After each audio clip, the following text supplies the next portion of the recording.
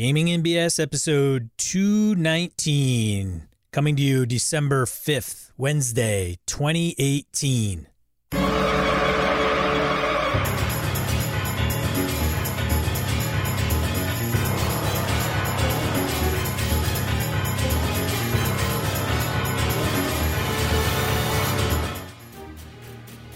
Welcome to Gaming NBS Tabletop RPG Podcast. I'm Sean. And I'm Brett. Welcome to the show. Welcome back, folks. Glad everybody's here. How you doing, man? Just glad to be here, Brett. Are you? I am. So, the hell were you thinking? So in accordance with the year of the Kelly, which we've now realized is the year in which Sean will defy death, throw caution to the winds, and have horrible Job-like plagues visited upon him. Sean, tell the listeners what happened to you.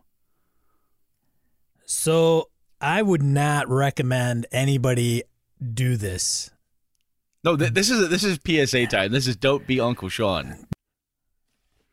I went and took my newly adopted dog, whose name is now Seamus, for a long walk. Yes, and he was very happy to go for a long walk, probably about 3 miles. And at the end, near the latter end of the second mile or third mile, or closer to the third mile, there's a dog park. So my dog, I decided to let go off the leash and stuck with me for a while and decided to take off after some geese. And I said, God, and I'm yelling at this dog. And at this time it's like twilight. He's not coming back. And so I start making my way over towards where the geese are honking, which happens to be over by this inlet. And I'm like, I got to go and get him before he takes a stupid move and ends up going out there. Well, yeah. So as I'm trudging over there, I hear kaplunk. Crack. Yeah. The ice breaks. My dog is out in the middle of this inlet, literally trying to pull itself out onto the ice and not having any success while he's whining and crying because he's not getting anywhere. So I shed off my parka, emptied my pockets, took off my glasses, and proceeded to get on my belly and start waddling my way out there. And so I get to the dog, and I reach out, grab his 2 front legs, and pull him towards me. And he's on the verge of getting up, and then the ice cracks and gives way underneath me. Luckily enough, I let go of him and rolled over, literally. At this point, though, because I had to quickly, I was scurrying to make sure I was on solid ice. I realized later that I was pretty much soaked from like my chest down at this point, but I didn't fall in all the way. Scared the bejesus out of me. I would imagine so. God. And then quickly gathered my bearings again and then grabbed the dog again and pulled him up. Well, this time I was successful. The ice stayed still. Well, now that he's up, I'm on ice. I'm just going to walk off and be his thing. And I'm like, well, that's not going to happen. So I literally am on my stomach still, and I grab him with my right hand and grab his collar and make my way off the ice the same way I got on, which is basically on my stomach, just kind of pushing myself along. In the military, we would say it's a low crawl, right, as my elbows. We get to the edge.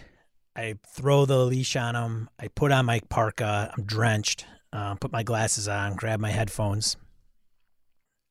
So my pants are literally I'm like, wow, my legs are really cold. And so when I get out of this muck, like he's kind of running around, getting caught up in trees and all this because the leash is now on him.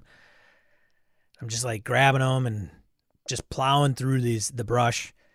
2 people, the closest person to me was probably 200 feet away in the corner. Now at this point it's dark. There's, the only thing you could see is by lights from the park or the moon. Now, where this happens, I live literally quarter-mile away. It's not far. So I have to walk through the rest of the park, cross a major kind of 2-lane street, and then I'm home. So it's not really, it's like eighth quarter mile. But it was cold, and that guy was like wanting to sniff stuff. I'm like, nah, you're done sniffing for the day, buddy. So that's what happened to me on Friday. And then I went back Saturday to see kind of like in the light where it happened, how far he was out. So Friday I had a team building thing for work, and my boss bought me 2 glasses of single malt bourbon. It was single barrel bourbon. It was really good. I would have taken that. That was my Friday. Yeah. Somehow mine was less exciting than yours, but I must say I will take mine over yours. Freaking dog, man. So stop trying to fucking kill yourself. All right. So if you don't know how to get out of that predicament, I would go and make sure you know how to do it. It's not very hard. You just have to really keep your wits about you, because once that cold hits you, ooh. It's the shock. Once you hit and you're ice like, water, it shocks the shit out of you, and people will go, and then they take a big lung full of nasty freezing water. That, and like you set into, you panic. You get into I'm kind of F mode. I have to say, a lot of this, I gotta say, man, my military training came in after 30 years. What kind of training? Army training, sir. Army training, man.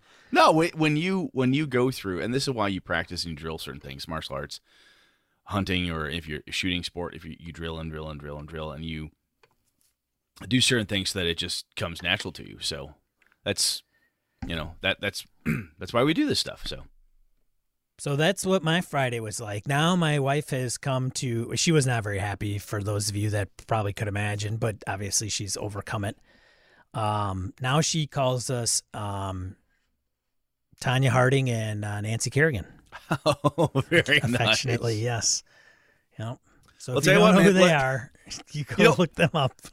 You know, in almost in some weird sort of Wisconsin-esque way, you wanted to talk about waterborne adventures today. Yeah, so serendipitous. So it was. I look at it as research, right? Personal, in-person, real-life research. You know, before this was brought up on this on this episode, I didn't think of like, what about shipborne seafaring adventures in the Arctic? In the Arctic and in ice, because I tell you what. If I were game mastering, I could probably let you know what you're going through quick, like when all hell breaks loose.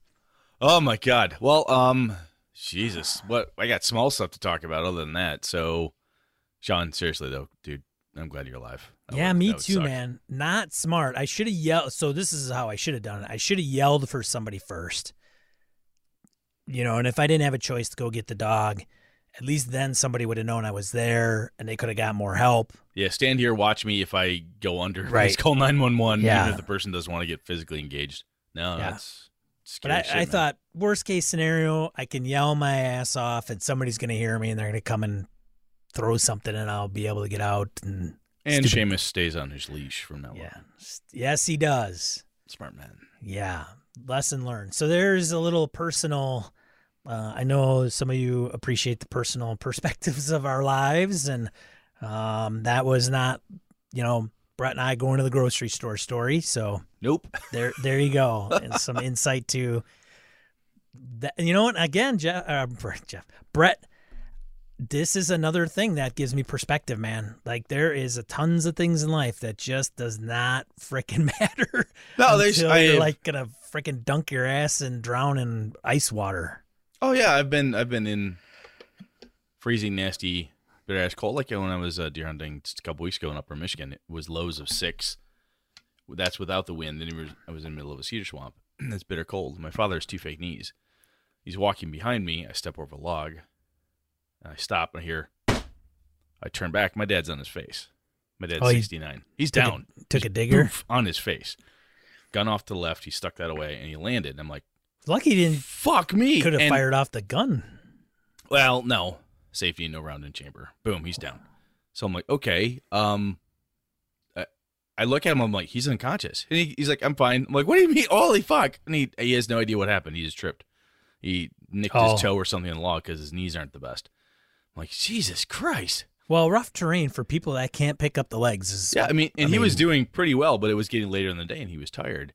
Yeah. And it dawns on me, I'm like, I am 2 miles from the truck right now. This is a long drag for me to take this big fat Pollock out of here. This is not going to be good. My dad's a big dude. I'm like, Jesus Christ, this would be bad. All right, Dad, let's walk this way and move around. It's scary. I think you'd be surprised how far you could carry somebody like him, though. Oh, if I had to, it's my dad. Oh, yeah, I'd get my dad out. There's no way I'm leaving him.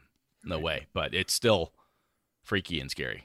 Yeah, it is. It's so strange how stuff like this happens. As you say, it's from a perspective gaining point.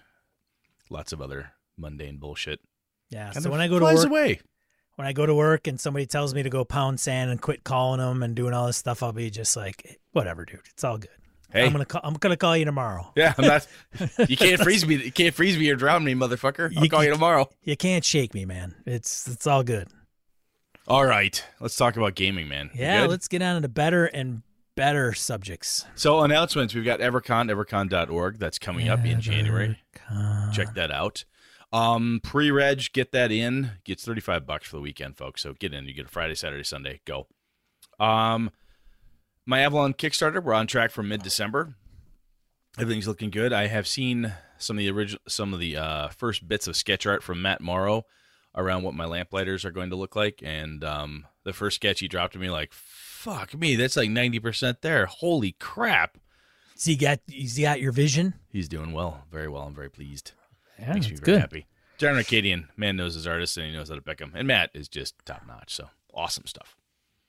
So we get a looky peeky at that, or what? Well, I think once I get the next version of it, and I'm going to Chris and Phil. I'm like, hey, what can I slip over to my patrons to give them a little insight before other people, type of thing. So hopefully something soon.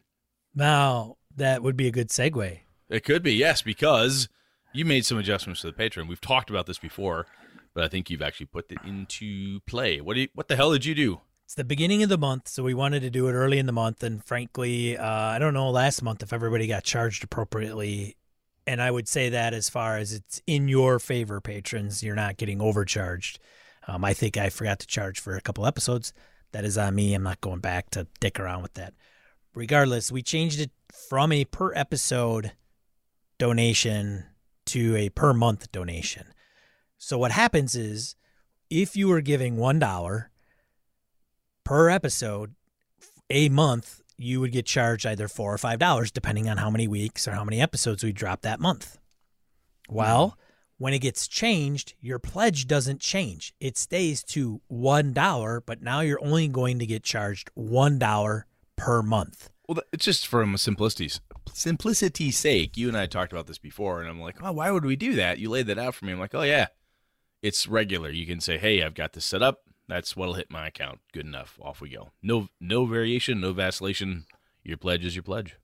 So the folks that were getting like, well, I know my budget was $4. I'll give them their $4 a month or whatever. Now it's down to $1. So our essential money that we were kind of getting through Patreon was cut to went from close to $300+ to $100 just by me hitting a switch. So if you're willing to change your level, then great. If you can't, that's fine too. We know it's the holidays. Everybody's got their own priorities.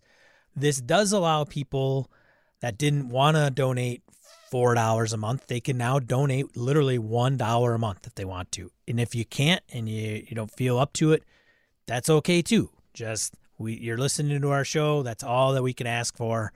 Let somebody know about the show. That's more than helps every month, every week, whatever. I'm going to change some of the levels. So some of them didn't make sense. Like Brett's never going to shave his beard. And frankly, it should be something that's based on gaming and something along those lines. So we're going to change some of those goals. We're going to change some of the tiers. So the folks that had given at $4 or more will still get their names read at the end of the show. I'll make that as part of the deal at that level. And then as we'll put some higher level ones out there where I will run games on a monthly basis, probably every couple weeks. Open it up. We're going to have a certain amount of slots. And if the demand grows, we'll either have to up the level or we'll have to get more game masters and DMs. Brett, I don't know if you're up for it or not. Yeah, my hope is to get in on that. I just need to get through EverCon. EverCon's that first weekend, the first big weekend in January, and I've got to make sure I stay focused and knock that sucker out. So, but yeah, start of the new year, man. There's no reason I can't figure something out. Yeah, so we'll manage out we'll get the details kind of in place and what we're thinking. It'll probably be, I know I have one out there for $20 a month or more. And if you contribute, then I will run. My goal is to run 2 sessions a month, one every other week, one maybe during the week, one maybe during the weekend. The game may change. Cthulhu, my buddy, wants to play Kids on Bikes, so I may run a session of Kids on Bikes. It may not be a long campaign. We're got to give us some latitude with this because it's not going to be hard and fast. Like, hey, I'm just going to run Tomb of Annihilation and it's going to last forever. And well, I was thinking, I mean, along those lines, I've talked about Trail of Cthulhu and the Gumshoe system. It would be great to say, hey, I'll run a small, even if it's a con-space game, like, look, we'll run a game for 4 hours or whatever. There's a lot of different ways to do it, to run games that you and I love that we want to give people a shot at. Say, hey, here's the thing. Let's give it a go. So there's a lot of weird-ass shit I could pull my old Middle-earth role-playing. If somebody really wants to grind through the old Rollmaster system, I could get 2-3 players. We could go through that sucker. So there's a lot of good potential there, Sean. So I think this is a good move. I mean, maybe we make a level where you determine the game we run, and then we open it up. I know some of our patrons. I don't know if that's a good idea. Well, I don't want Fatal. I don't want to run Fatal. This isn't gonna happen. Anyway, so patron changes. Good stuff coming. Very cool. Yes. Last thing I had out here, Sean, I believe I'm speaking for you in this. We're planning to go to GaryCon in March. So I'll be there. Sean, you are going, correct? Well, I am. I haven't decided whether I'm going the full weekend or not. I don't know. It's kind of a gimme, but it depends on other things. I plan to be there the full time because I'm no quitter. So I'm not quitting. No, I know you're not quitting. I'm giving you shit. I did. Brett's giving me grief because I posted on Google Plus where I was starting to like. You're starting to migrate towards me. We get off of Facebook and just kind of focus his social media time. Social media is, some people appreciate it and some people have a love-hate relationship with it. I am the latter. Well, some people need a break from it. Some people need to say, hey, you know what? I'm done with this shit for a little bit. I need to step aside and do whatever. So Brett's labeled me a quitter. Well, yeah, you're my friend. If I'm not giving you shit, how else do you know I love you? That's true. So we'll see. But anyway, I don't want to get into the social media thing. I need to be tied into a few because we post the show and use it for the show. So I can't necessarily delete my Facebook all out unless I have Brett manage it. We know where that'll go. Oh my God. Why would you do that to anybody who likes us? That's a terrible idea. That's the patron level 0. That's what you get. Sean to manage the social media of Yes, give $1. Somebody give $1, and Sean will continue to do what he does. All right, let's random encounter this sucker. Yeah, let's go. Get to random encounter. Segment of the show where we field voicemails, emails, comments for social media. We've got 3 voicemails that we want to get through today. The first one is coming from Jason. Jason's going to be talking about the kids track that he had, or his experience at GameholeCon during the kids track. So here we go with Jason. Hopefully this will play just fine. Here we go. Hey, Brett, Sean, this is Jason from the Twin Cities. Leaving a voicemail because this is going to be a little bit longer, as much as I hate the sound of my own voice. I was thinking about your episode on kids. I want to share a quick anecdote about my kids track game. I may have told both of you, but your listeners may be interested. I ran Isle of Dread for a group of kids 7 through 12. The kids loved it. I had a big map for them to decide their route, and the route happened to take them by a group of pirates. They didn't know they were pirates, and they walk up, hands up, wanting to trade with them.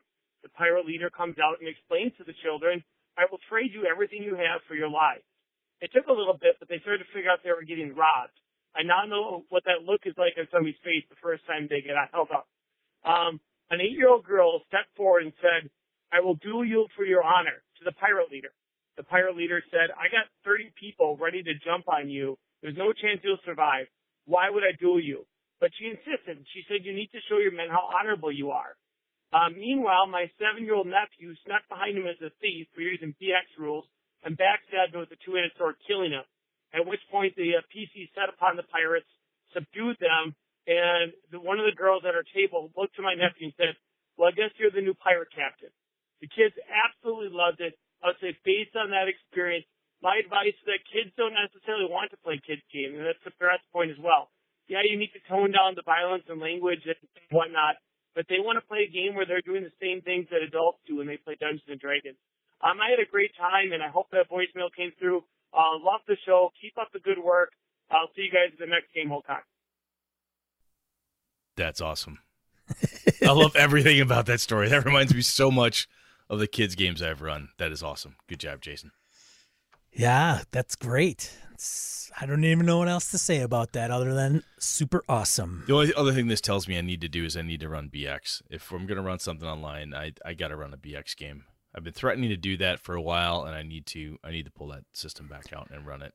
That has got to happen. It's got to happen. I think what I'm going to do with the Patreon, not to go back to that, but I think that's going to be I'm going to have to switch it up. Like, hey, we're going to play this, then we're going to play that. I think some old school stuff would be certainly it's a good way welcome. It's a good way and place to scratch the itch for you, me, and perhaps a host of other listeners who are like, hey, yeah, I'd like to. I haven't played that in forever. Let's fuck it. I'll run Shadow. I'll run Shadowrun. I'll run fucking Star Frontiers and do something crazy. So cool. Who we got next, man? Next one is from that guy in Michigan that goes by the name of Kojo. Oh my God, Kojo's back. He's back. Greetings, gentlemen. It's DM Kojo. Hey, I wanted to call first and give a shout-out for UConn Gaming Convention that I went to the weekend before Thanksgiving in Ypsilanti, Michigan. If anyone's looking for a nice little con to go to in that area, definitely check it out. This year it was the same weekend as Game Hole, but that's not always the case. It's a great game. OSR games are well represented. I got the game with my DCC friends, Brendan LaSalle, Adam Miskevich, great crew. It was a lot of fun. So anyways, UConn was awesome. Also, on your topic about gaming with children, thought that was a great topic. I enjoyed it. As you guys, I think, know, I run a gaming club for kids, and I'm a teacher. So a couple things I wanted to add on to the discussion on that. In terms of things that you might want to do, I always try to get a permission slip signed by a parent along with contact information so that if something comes up, I can get a hold of parents, things like that. Also, on the same paper, I typically try to get a photo release because if I want to, share pictures with publishers about kids playing their games or anything like that, you're going to need the photo releases to be able to do that legally. So that's a thought. And then as far as the game itself, my kids in my club have played mostly DCC, although we played some Mutant Crawl Classics. We played Top Secret New World Order, which they really liked, and some other things there. Frontier Space we played. So, but in terms of Dungeon Crawl Classics, I certainly had to tone down some of the elements for middle school kids, and you have to keep the pace moving, otherwise their attention spans, you do tend to lose them, and they wander off doing their own thing in the room if you're not including everybody somehow. So that can be a challenge, but I enjoy that challenge. It keeps me on my toes. Also, I tend to do a lot more of, are you sure that's what you want to do, or repeat back to them, so you sure that you want to look into the well in the middle of the courtyard? And their answer typically is yes, that's what I want to do. And so, I cover myself on the I told you so front, but they come up with some crazy things, splitting the party 4 different ways, all kinds of different craziness that keeps me always thinking, always having to adjust on the fly. And as a DM, I love that challenge of the creativity on the fly. So anyways, it was a great topic. Really enjoyed it. And hopefully more listeners will do some game with kids because we got to build. I think he got cut off by the timing, but I think he was at the end saying that he hopes that more gamers run for kids. Well, it keeps the hobby growing, man. I mean, that's the future. The future of the hobby is getting new people in, so that's cool. And that's awesome, Kojo. That's some really cool shit, man. That's awesome. And I think you're right. I mean, even what he's talking about is, the kids are going to do crazy stuff. Yet, I think his point about posting pictures and so forth. Every time I've always done it verbally when I've run for kids, like, hey, I've got this picture. Can I post this? I'm like, oh yeah, that's fine. I know the parents of the kids. My school is very, very small, but that's a darn good idea, because these are children, so it's a good idea to cover yourself and just do the right thing. That's a smart call. Cool. I should have played this one before Kojo. Why? Who you got next? Well, it's Chris Shorb. Oh, lay it on me. He has a question. So. Hey, Sean and Brett, Chris Shorb here. Hey, I just listened to your episode on kids, and, the one question that came to mind is, when you are gaming for kids that are not your own, what do you do when the kids start to act up? How do you handle that, especially if their parental units are not in the neighborhood? And then the other question that I had, a separate but related topic, is how about gaming with older folks? Getting your parents into gaming, getting your grandparents into gaming, getting their friends into gaming. Wonder if that's I have never heard anybody talk about that topic. It's all about the kids. But what about the older folks? Thanks. Bye. Yeah. Interesting.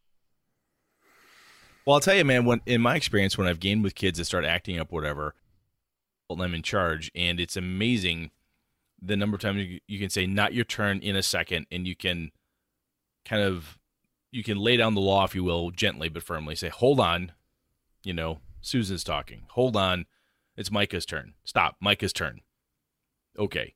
I have only once in the past had to tell a child at a game club, like, look, if you can't behave, I'm going to have to ask you to stop playing because you're disrupting the game.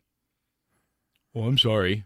When they realize I am not kidding, they stop. And I get part of that from my martial arts teaching background, because I teach children as well as adults in that space. So it doesn't bother me to say, I've warned you twice. One more time I warn you, you have to leave the game. That doesn't bother me, because I've done that to kids in my Taekwondo class. Behave, sit down. But Mr. B, sit down. You're done. We'll talk to your mom when she gets here as to why you're not in class. I've done that before, and I'll do it again if I have to.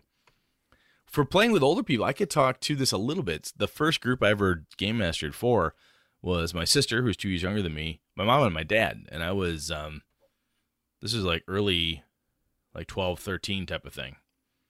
So yeah, I could talk to that a little bit, but I don't have a ton of background on that. Sean, have you gamed with people or gotten people into it who are much older than you, like first time gamers? No, I have not. No. Mm-mm.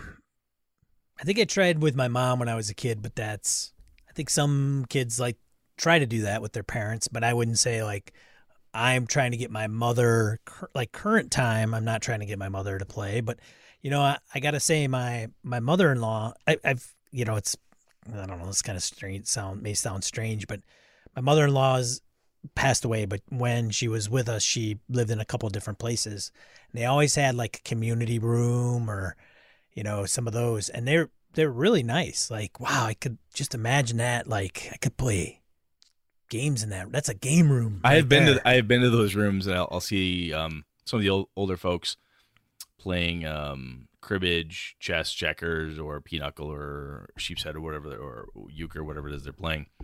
But I always think about, in my head, I'm like, Sean and I and Lenny and the guys are hanging out here. We'll be just getting crabby about the fact that somebody's running, why are you running D&D 7th edition? 5th edition was fine, god damn it. That's where I hope to be someday.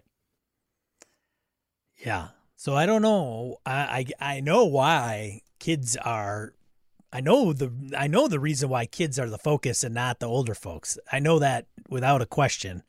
And you can imagine what that is. It's driven by, there are people out there not only demand. driven by dollars and demand. There's more children active in this space, but somebody had, and I don't believe it was tongue in cheek, was gaming with older people was a thing. I'll have to see if I can find it. I've seen videos posted. I have too. I mean, I think it keeps their cognitive. You know. I mean, it's machine going, and Yes. so It's a damn good hobby, and it's something you don't have to be. You've got a bad hip, you're stuck in a wheelchair, doesn't matter. right. I mean, it really doesn't matter. And even if you're just older, my parents are only, pushing 70s. They're not that old, Right. but they're still, not nearly as active as the 20-year-olds type of thing. So, It's less activity than Wii bowling, yes, maybe. that's it. Maybe, perhaps. I guess it depends on how they roll their dice. Yeah, how violent they get with the die rolls. But going back to the children piece of Chris Shorb's question, I would Sam Kinison. That would be the kind of the approach I would take with children. Ow, ow! Just yelling. You shut up, you! You're disturbing. Wow, you'd get kicked out of every club around. You. Yeah. Well, we'd have to call Alex to help with your bail. Don't Yeah. do that. well, that's what the disclaimer's for. Oh, there you go. That DM Kojo. See, this whole three things all come together. They do. Nice. All right, you want to take on Mr. Barnes's email? Mr. Brandon Barnes emails us about online gaming. Hey guys, thanks for the mention in episode 216. It was great to finally meet you guys face to face. On the topic of online gaming, my being in the Air Force is what first got me into doing gaming online. I had to move from my Pathfinder group right in the middle of a campaign. This was before playing game online was too widespread, so there wasn't a lot of infrastructure in place to make use of. We came up with the solution of me having two cameras, one for my face and one focused on a dice tray. Players didn't trust him to roll. Now I know a little bit about Brandon. If I ever game with him, one eye in his dice. Anyway, he continues. On the other side, we had one camera on the map and the other trying to get everyone else in view. It was fun to continue, but there were minor issues here and there. Thankfully, we got the campaign all the way into the end. I find I desperately want to game and generally only do it online anymore. However, it just doesn't feel right to me. I may do to get my gaming fix, but it doesn't quite quell the desire for wanting to play in person. I think this is really weird given I'm a massive introvert. When talking about this with Eileen, she said she wonders if it has something to do with not being able to read people's body language. I have an actual fear of clowns, people in masks, mascots, and furries, nothing against them personally, and she thinks that might be related. I'm inclined to agree with her. Also, Eileen and I often game together, and we found the best solution is hooking a laptop up to our TV along with a webcam. We're able to comfortably sit back on our couch and have the both of us in the shot. It's like we're playing at our coffee table. It also minimizes distractions, and I'm not tempted to click around on my computer while attempting to focus on the game. A wireless keyboard and a mouse are needed for any sort of interaction with tactical maps. Otherwise, while playing the game like Hydro Hackers, we can just use clipboards with our character sheets and a shared dice tower. Again, great to see you guys. They will be leveling up at GamehoCon and hope one day to make it to EverCon. Very cool, Brandon. Thanks, man. Good to hear from you. And, of course, it was great to see you and Eileen. You two are awesome. Yes. Thank you on all accounts. Matt Cyberlick on Gaming with Children's. Hey, Brett and Sean, listen to episode 217 and had a couple of comments that hopefully are useful. I think it would be wise for anyone running a game for kids to do a little quick research on child development. Just as an example, until about age 8, kids are really concrete. Nuance will generally be lost on them, so maybe save the cleverly interwoven plots for another audience. All right. Number 2, unless I missed it, one thing that was missing from your discussion was involvement from parents. Pulling the table regarding past gaming and media exposure is, I agree, a great way to get an idea of what is allowed at home. Unfortunately, I'd say that most kids usually won't do a good job of, A, being self-aware enough to know what they are comfortable with, because they probably don't know what they don't know, right? B, overcoming peer and other social pressures that would allow them to be truthful at the gaming table. And C, aligning their wishes with regards to content to that of their parents, which, in my opinion, should be the rule until a certain age. Maybe have a little questionnaire filled out by a parent guardian with some questions regarding appropriate content, the child's personality, and the child's likes or dislikes. I think this might take the good ideas Brett had, but bring the parents into it. And then third, I think that it is critically important that game masters do not use themselves as the barometer for what is appropriate and also enjoyable for the table. This applies for tables of adults, but is especially critical for kids. The content should be scaled to the most sensitive player. That's pretty much it. Thanks for the read. Yeah. That's good stuff. That's good stuff. Yeah, you can obviously see how I was short-sighted in this A little whole bit way off. topic. It's interesting, and this is why we invited people like Matt to write in and talk about this stuff with us. You know, you try to cover everything you can when you talk about something like this, but I think the not using yourself as the barometer for what's appropriate is absolutely key. I think it's not only just for kids, but also for adults. It's a damn fine observation there, Mr. Cyberlick. And, you know, the bringing the parents along is interesting. The times I have gamed with kids, the parents are usually like, oh, I'll come back when it's done type of thing. They don't want to be involved. And when I've asked parents like, hey, the game's about this, that, or the other thing, they're like, yeah, whatever. He plays a lot of video games. Oh, she plays, oh, she watches this or whatever. I'm sure she'll be fine. And I have a very difficult time, quite frankly, getting some of the parents to actually pay attention to what I'm telling them. So I've had to do a lot more of my kind of sorting things out by paying attention to the kids, because I find a lot of the parents, unfortunately, tend to be not very engaged, which is a little annoying. Sean, anything else, man? No, that's it for Random Encounter for this week. Thank you for everybody who called and messaged us. No, that was all good stuff. Very good perspectives and good thoughts. I love it. So that was really cool. Yeah, let's get into the Shall we move on? Let's move on. Yeah.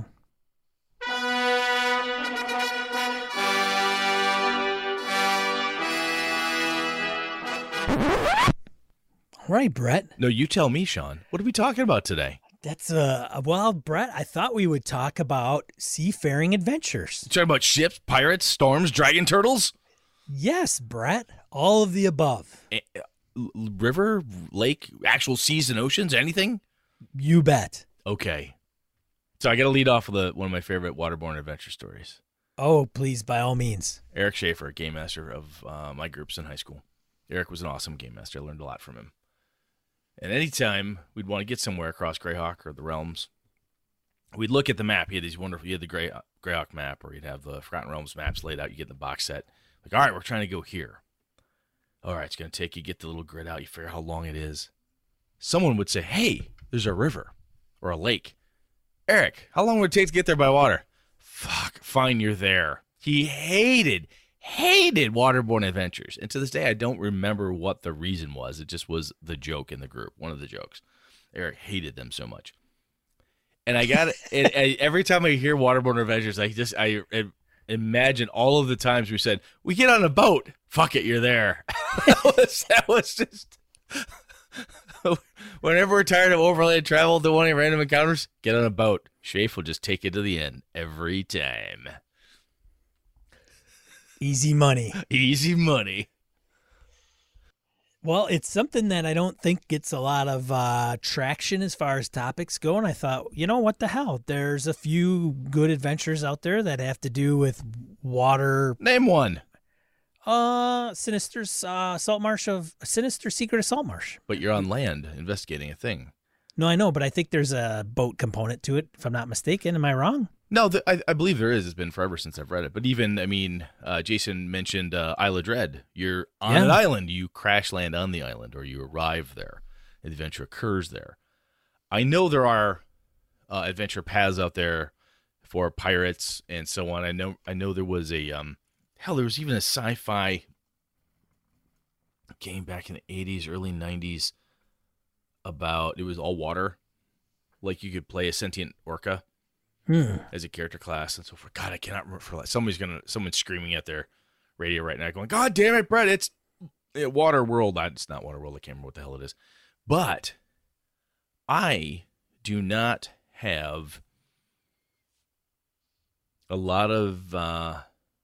I don't have a lot of games that I can look back and say, oh, yeah, it was focused on seafaring, high seas, pirate action, because at some point, it was like that was a piece of the overall campaign. It was never like the campaign where you would occasionally dock or you would occasionally go from place to place, but the main action took place on the deck of the ship on the water. Have you ever had one of those campaigns where it's like all water all the time? I started running Skull and Shackles, which is the How far did you get? I think I ran the first module.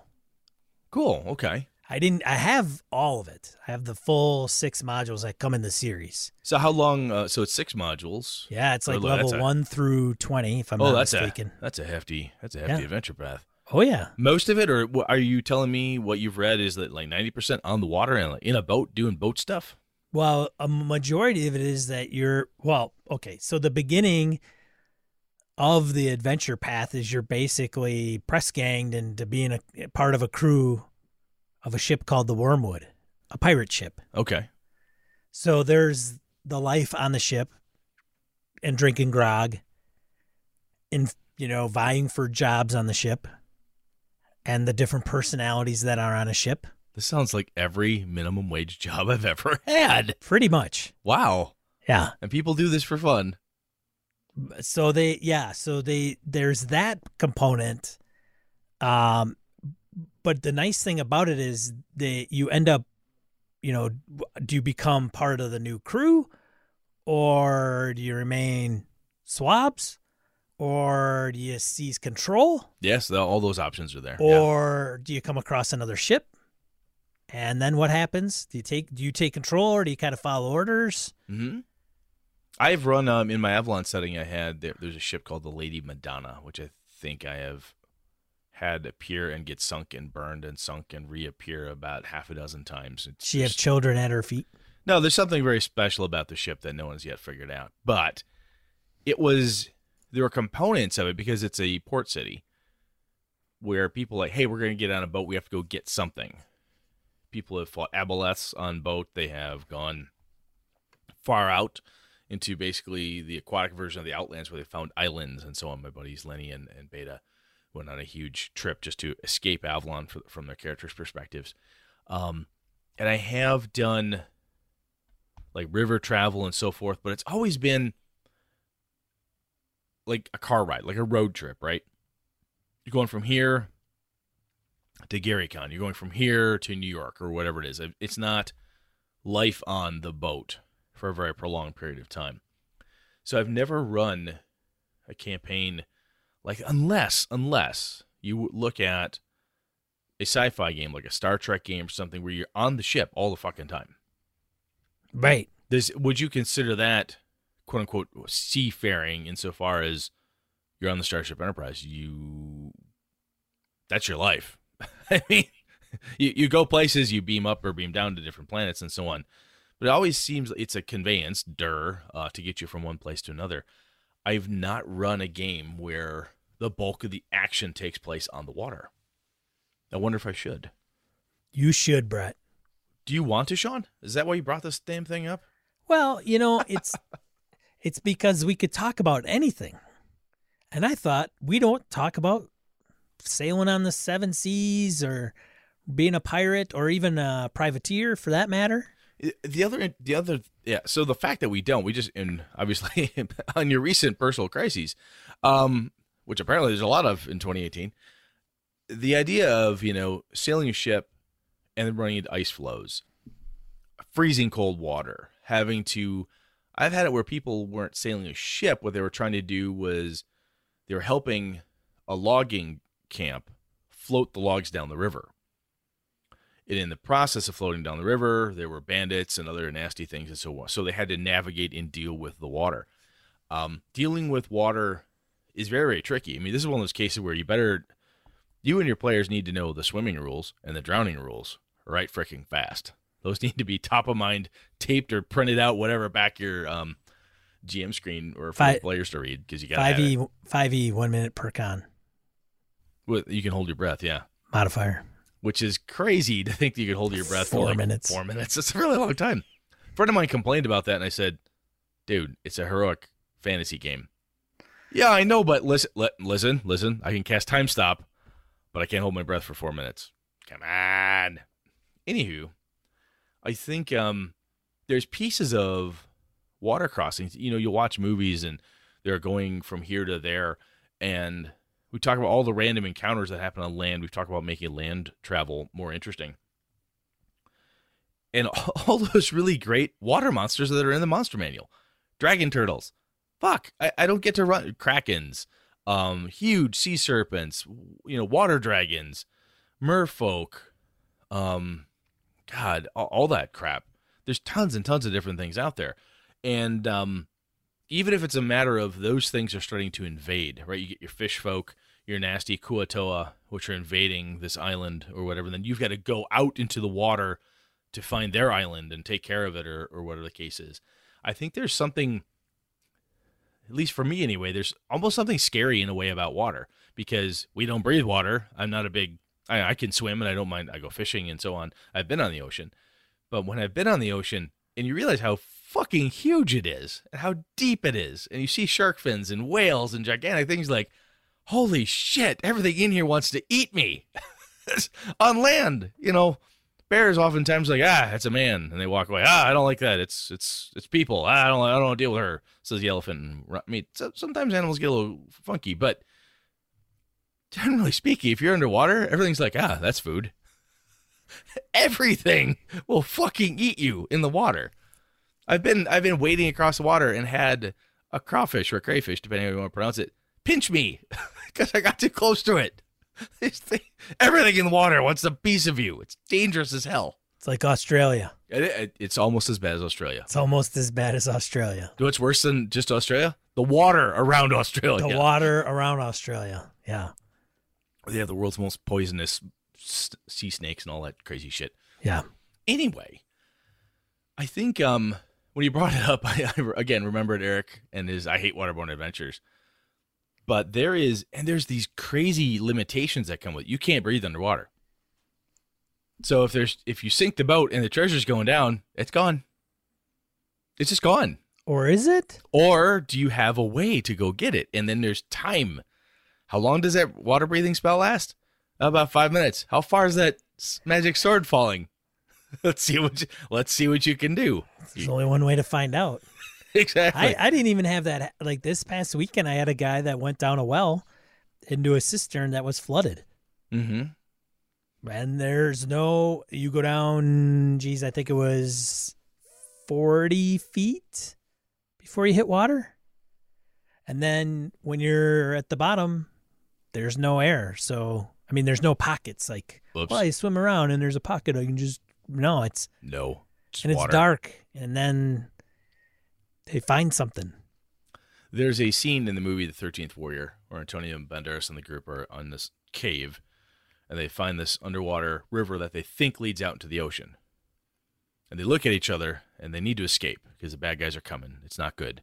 They're trapped in this dead-end gully underground in this cave. What do? Will it make it? Do we swim or do we die trying? And they hear the noise. And the leader looks at them and says, try it. He strips off their stuff, and the one guy looks at Antonio's character and says, well, we'll know if it doesn't work because it won't follow us. That means it's too far to swim. And they all dive under. And I watched it. I love that movie, and I've watched it. And on occasion, as soon as they go under, my son AJ and I, our game is, ready, 1, 2, and try to hold your breath for the time the camera shots go. And by the time Banderas comes to the top, you're like, it hurts. There is, like I said, water's scary, and instead of making it like just a creek or something you have to cross, when it's big and deep and mysterious, that's funky. You look at the underground rivers and lakes that'll be in certain dungeons, you cannot see what's at the bottom. And you want to stymie a group of players. Going through a dungeon cavern or something and where it's collapsed, or even if it's natural caverns where there's orcs or trolls, and you come upon something that could be a lake, you hear distant drips, distant plops of where the water is maybe somewhere from way out in the darkness, falling from a great height and landing on this underground lake. What the fuck is in that lake? You don't know. And it's scary because you can't see it. And there's like, who has water breathing? Does anybody know what water breathing? Do you know how to swim? How long do we hold our breath? Everybody wants to do stuff, but it's very terrifying. And, it's almost as good as having the monsters surrender to your players. They won't know what the fuck to do. Hey, water. God damn it. There may be treasure in the bottom. Oh, there's treasure in the bottom. What do we do? It's interesting.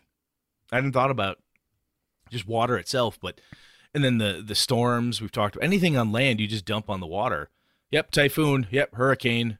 Hey, guess what's twice as dangerous? Being a hurricane on the goddamn ocean as opposed to being on land. It's nasty. high swelling waves, watch the perfect storm, and you'll be fucking terrified of the water. Interesting. Yeah, and no, armor and stuff like that starts to take a whole different perspective. Oh, who's wearing metal? And my buddy Nick, he was running a Star Wars game I'm playing in. We're on a little bit of hiatus now because of hunting season and other things we got cooking. But we had to go to this planet. The entire planet is flooded. The pyramid that we needed to get to is at the bottom. So we got to go find a submersible, blah, blah, blah. And we're down there, and he's describing the pings, the pops, and we're like, this might not be good. The ship is up there. This is one of those Star Wars games where Brett can't sit in the ship the whole time because I got to go in the water. Right. So Nick found out how to get me out of the ship, put me in a different ship, and put me in the water. Right. And it was creepy because your light only goes so far. You can't see things. Shadows are different. Up and down, it's wonky. Talk to people who scuba dive and at night and what that can be like. It's creepy as hell. Sean, that was a sci-fi game with, a water element in it. We had high-end tech to help us deal with this, but it was still water in a sci-fi game. Took a bunch of would-be Jedi. I'm not fucking going in there. Everybody got scared because of the water. It was crazy. What do you think about water? What do you think about this, Sean? I'm blathering here, but it's making me want to run a waterborne adventure, I guess, more than anything else. Yeah. Well, you can also, run in modern day where it's maybe not seafaring as much it is just water-based. And, what is it? We've got pirates now, oil Deep rigs. Six? Is that the movie? I can't remember. Deep Star 6? You take a Knights Black Agents game, set it near an oil rig, or a pirate or a Somali pirates grab a ship that's actually a vampire heading from one place to another, and you're that is something I always wanted to do in my old Vampire the Masquerade games. Get the guys on a boat, sail them from like the U.S. to Europe or somewhere else, get them on a ship, and at a certain point, there's no more food because like a sickness or something. It just gets crazy because you can't go outside. There's no shade. You have to stay in the boat. It'd be just from a claustrophobic, crazy ass perspective. Interesting. Yeah, I wish I would. I have to say I'm not a big literature fan, but there's a lot of novels I wish I had read. One of them would have been like 20,000 Leagues Under the Sea. That's a fun one. But there's tons of movies that take place underwater. Not tons, but there's a few. Even a modern adventure in a submarine. Yeah, or even Hunt for Red October. Yeah. Meg, which is the newer one with Jason Statham, which is kind of goofy and corny, but Jaws, any like big ass shark movie. Jaws. You have to go into the water to deal with the problem. Gonna need a bigger boat. Yeah, but I think one of the pieces for this is that even if the player's like, look, I don't want to be pirates, I only want a foray into this, you go with, there is a thing in the water you must deal with. Be it a dragon turtle that's wreaking havoc on the shipping lanes. No one can come back.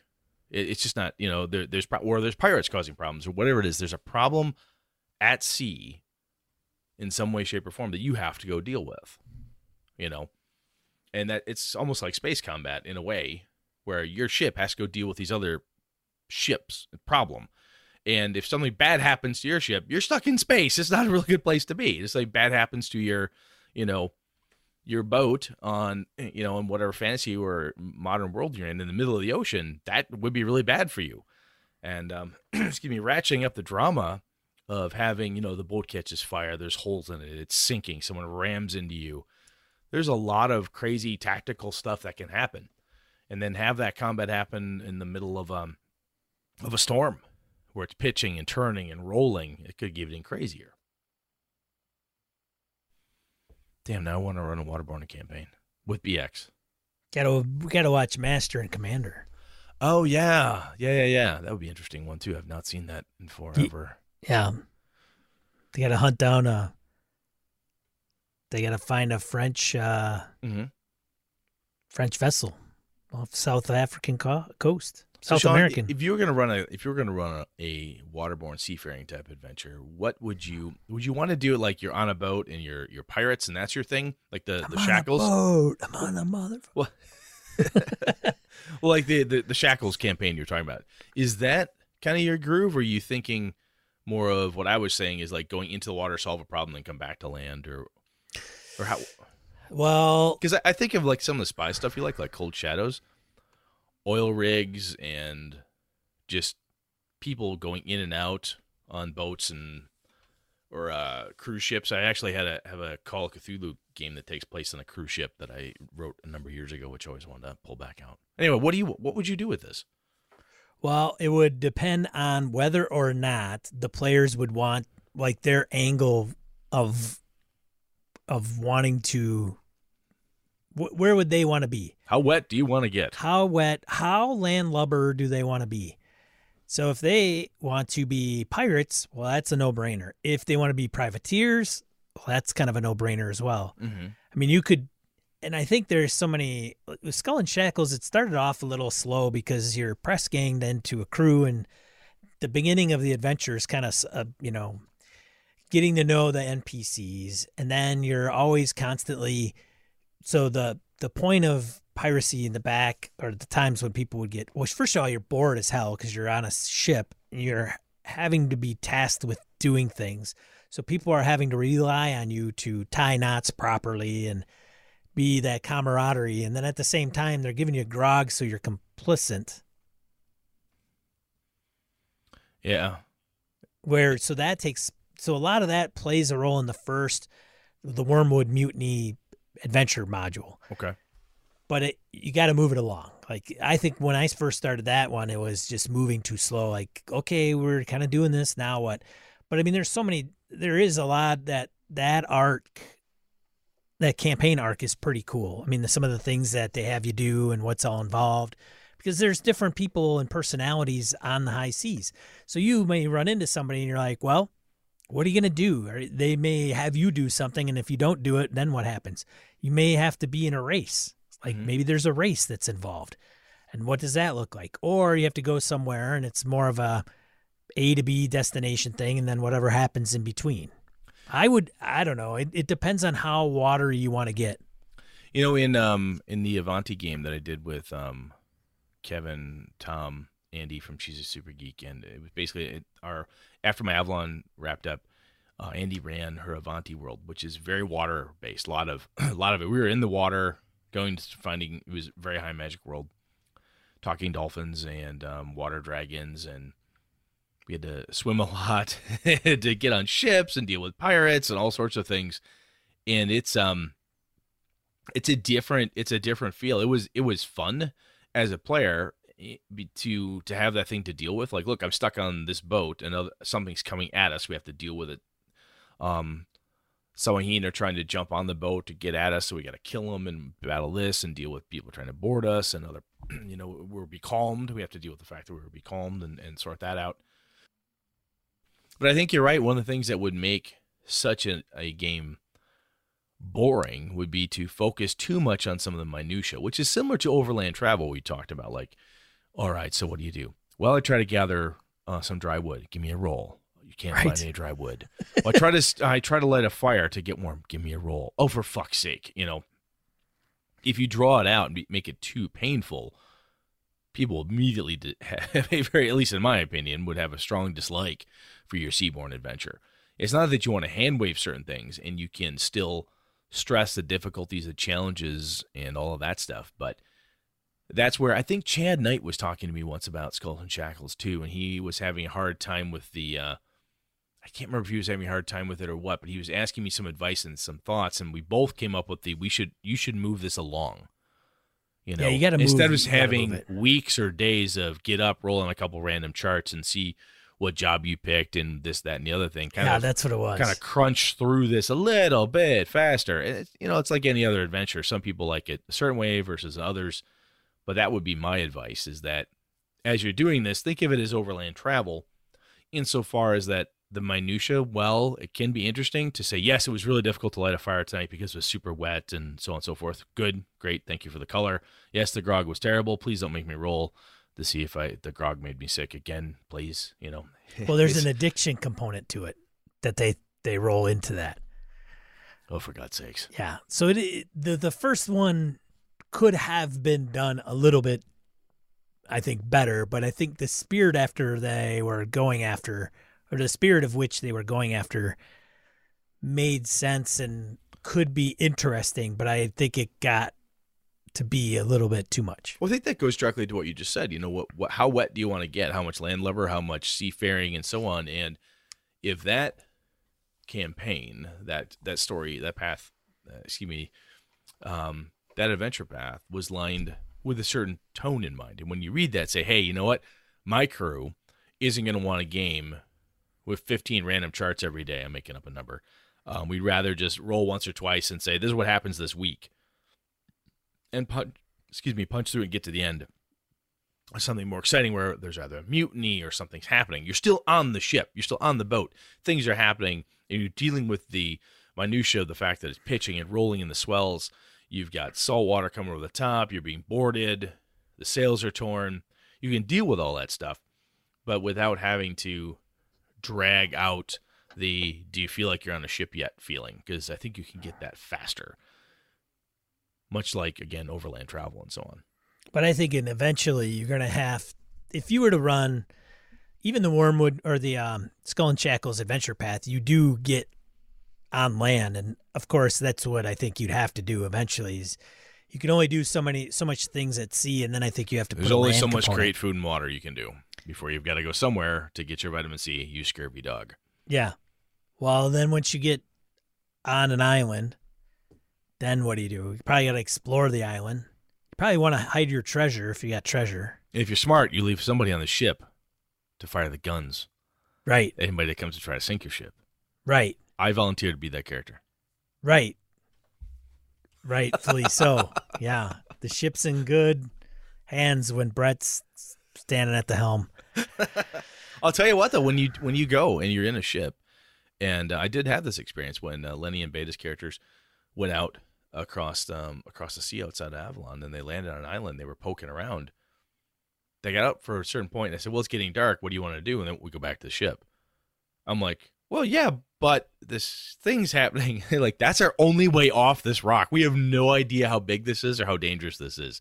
We've seen signs of danger. We're going back to the boat just in case.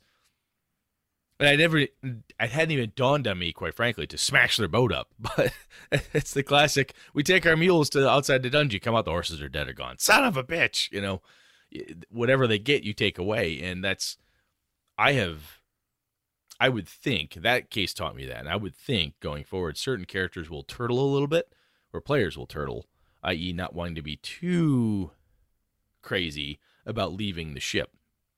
In my defense in Sean's Star Wars game, the reason I stayed on there was because I had a very distinct feeling that we were not the only people on the salvage mission we were on, and I did not want our ship to be taken or destroyed and come back and get stuck on this stupid jungle. So that was why I was doing it. However, I can see, as a game master, I can see having that in the back of your mind, that what happens when you put them on an island. If every time they go on a seafaring adventure or anything like that, you smash their ship and stick them on a desert island, they're going to be a little hesitant. You can't do it all the time. That's one of those it's like dead babies. You can only have them so often. Yeah, there's only so many tropes you can kind of pound down players' throats. Interesting. So I guess the question out there is that have any of our listeners run Skull and Shackles or anything else? Sci-fi game, fantasy game, Call of Cthulhu game, anything that has been where the focus is the campaign is on a ship. Maybe even a one-shot. One-shot's a little iffier because I'm wondering about the longevity of keeping a waterborne campaign going, where that's the focus of it. Yeah, you're going to land, you go to Tortuga, you'll go here, you'll go there, you'll land somewhere off of Carcosa, and you'll go deal with stuff. But if the thrust of the campaign is waterborne, ship-based type adventuring, I'm wondering how that went. I kind of want to take Traveler out of it. I've played Traveler and so forth, but maybe that's kind of in the mix here. But I'm curious what some of our listeners have dealt with, done with, and what they've loved, what they've hated, or if they did it, what they'd like to do. Be an interesting West Marches game if it was seafaring. Yes. Even if it was from one point to another. What's on this island? What's on that island? Interesting. I didn't think about the West Marches approach. Yeah, never mind the ghost ship that's Of course. When that Lady sails Madonna, out there. yeah, when Lady Madonna comes out of the fog. Yeah, with the children at her feet. Exactly. Yeah, It's ugly. that's right. Nice. Okay, cool. You yeah, ready? so let us know. And if you got an itch to run a waterborne campaign. Sweet. All right, man. Let's move it on. Die roll. Right. I don't have it on there, but I will when you get this show. I'll put a link to the Adventure Path. I'll link to the Pathfinder wiki that outlines the Skull and Shackles campaign, so you can look at it. And it's got a synopsis for each adventure Nice. module. Yeah, that So- kind of sums up what it's about. So I was at a loss for this one. So, Sean, what have you got? I mean, we've posted up other things. I mean, you can go out online and find a ghost ship pops up here or submarine found, those type of things. Those always feel like kind of a one and done. I was trying to think of where I should look for. I completely forgot about Skull and Shackles. So, anyway, what else have you got, Sean? Well, there's 7th Sea, too. We didn't talk about John Wick's game, but I've never played 7th Sea. I only played once at QCC like 2 years ago, and it was a one-shot. I have the book. I started reading it, got distracted, and haven't finished it. But, yeah, there's plenty of action there. So I have one link I came up with, free 5e Nautical Adventures PDF from Ronnie at Old Dungeon Master blog. So Ronnie had done, I think, this kind of iteration for 3.5, and then he ported it to 5e. So if you're interested it's a free PDF. So if you want to get a reference point from that fine person that provided it to the masses, check that out. Yeah, quote off that one. This is a complete rewrite of the ship-to-ship combat rules I published before. So he has put this together, 3.5 version, as you said, and he's got this is all 5E'd up. So pretty cool. Looks neat. Then the last one, 50C adventure book or adventure hooks for your role-playing campaign on the online tabletop website. So if you want a few ideas, you could probably find 50 there. This is some good stuff. Cartographer is asked to make a map of Newfound Island. Protect and assist. After 2 weeks at sea, the party finds out the stranger is secretly boarded the ship in their last port. Oh. Well, goddamn, that's good stuff. I'm going to bookmark that fucker. That's what I'm going to do. I like that. There you go. Cool, man. Yeah, cool. So that's what we have for you this week. Next week? Sean wants to talk about organized play. Yeah, and I've heard some folks say, yes, it would be nice to hear about organized play and not necessarily AL. Okay. Adventures League. Now, I know my buddy Jimmy runs Shadowrun for Catalyst Games, and we talked a little bit about that. So I think we'll talk about what it's about for people that have never heard of it or never partaken in it, why somebody would want to be familiar with organized play, some of the things that have come up in organized play that some people do not like and some people do like, and some of the different organized play. There's surprisingly, I think a lot of people aren't aware. I believe Chaosium has a Call of Cthulhu organized play, I think. They did, at least they announced it a while ago. Yeah, they announced that. There's the Paizo stuff, the Adventures League, Shadowrun. There's a bunch of, quite honestly, just as a call to arms, if you will, to our listeners. If you lovely men and women out there, boys and girls, know of any organized play other than Adventures League or the Pathfinder Society stuff, send it to us. Hit us with an email, voicemail, whatever it is you could do. Post it up. We'll still watch. I'll watch G+, even if Sean ignores us over there. MeWe, Facebook, wherever you got to. But hit us with it because I'm interested to see what's out there. Because I think some of the distaste that I may have when I naturally hear about it may be because of my perception of what it's all about, including perhaps the type of game that I see it's for. So, and if nothing else, if there's a really kick-ass list somewhere, point us at the list, because I'd love to be able to share that with the rest of the listeners and say, hey, if you really like this type of game, there's organized play out there for you, which means support and so on. So anyway, cool. Sweet, man. So that's what we're looking for you. 2 things when you hear this. Mm-hmm. 1, if you know about organized play other than Adventurers League and D&D, let us know. Let us know. And 2, sign up for email. Yes. On our website at Yes, gamingnbs.com. Give us your email because we want to spam you. Well, that's right. It's not very marketable, right, when I say that. Yeah. It's Brett and spam, basically what it is. But I want to kick up some of the things to get, like, for info for you people. Yeah, no, it's Like- a good idea. So, all right. Well, that's it for 219. I'm Sean. And I'm Brett. Good night and good game and all. Episode of Gaming in BS brought to you with the help from the following BSers: Andy Hall, Corey Wynn, Graham Minert, Brian Kurtz, Kevin Lovecraft, Corey Welch, Kyle Winter, Larry Hout, Mark Tasaka, Pure Mongrel, C.W. Mellencamp, Chris Steele, Ron Bishop, Thomas Hook, Wayne Humfleet, Craig, Brandon Barnes, Mirko Froelich, Lord Tentacle, and Joe Swick. For ways to support the show, head over to gamingnbs.com/support-us. Thanks, BSers! This has been a Litterbox Studio production.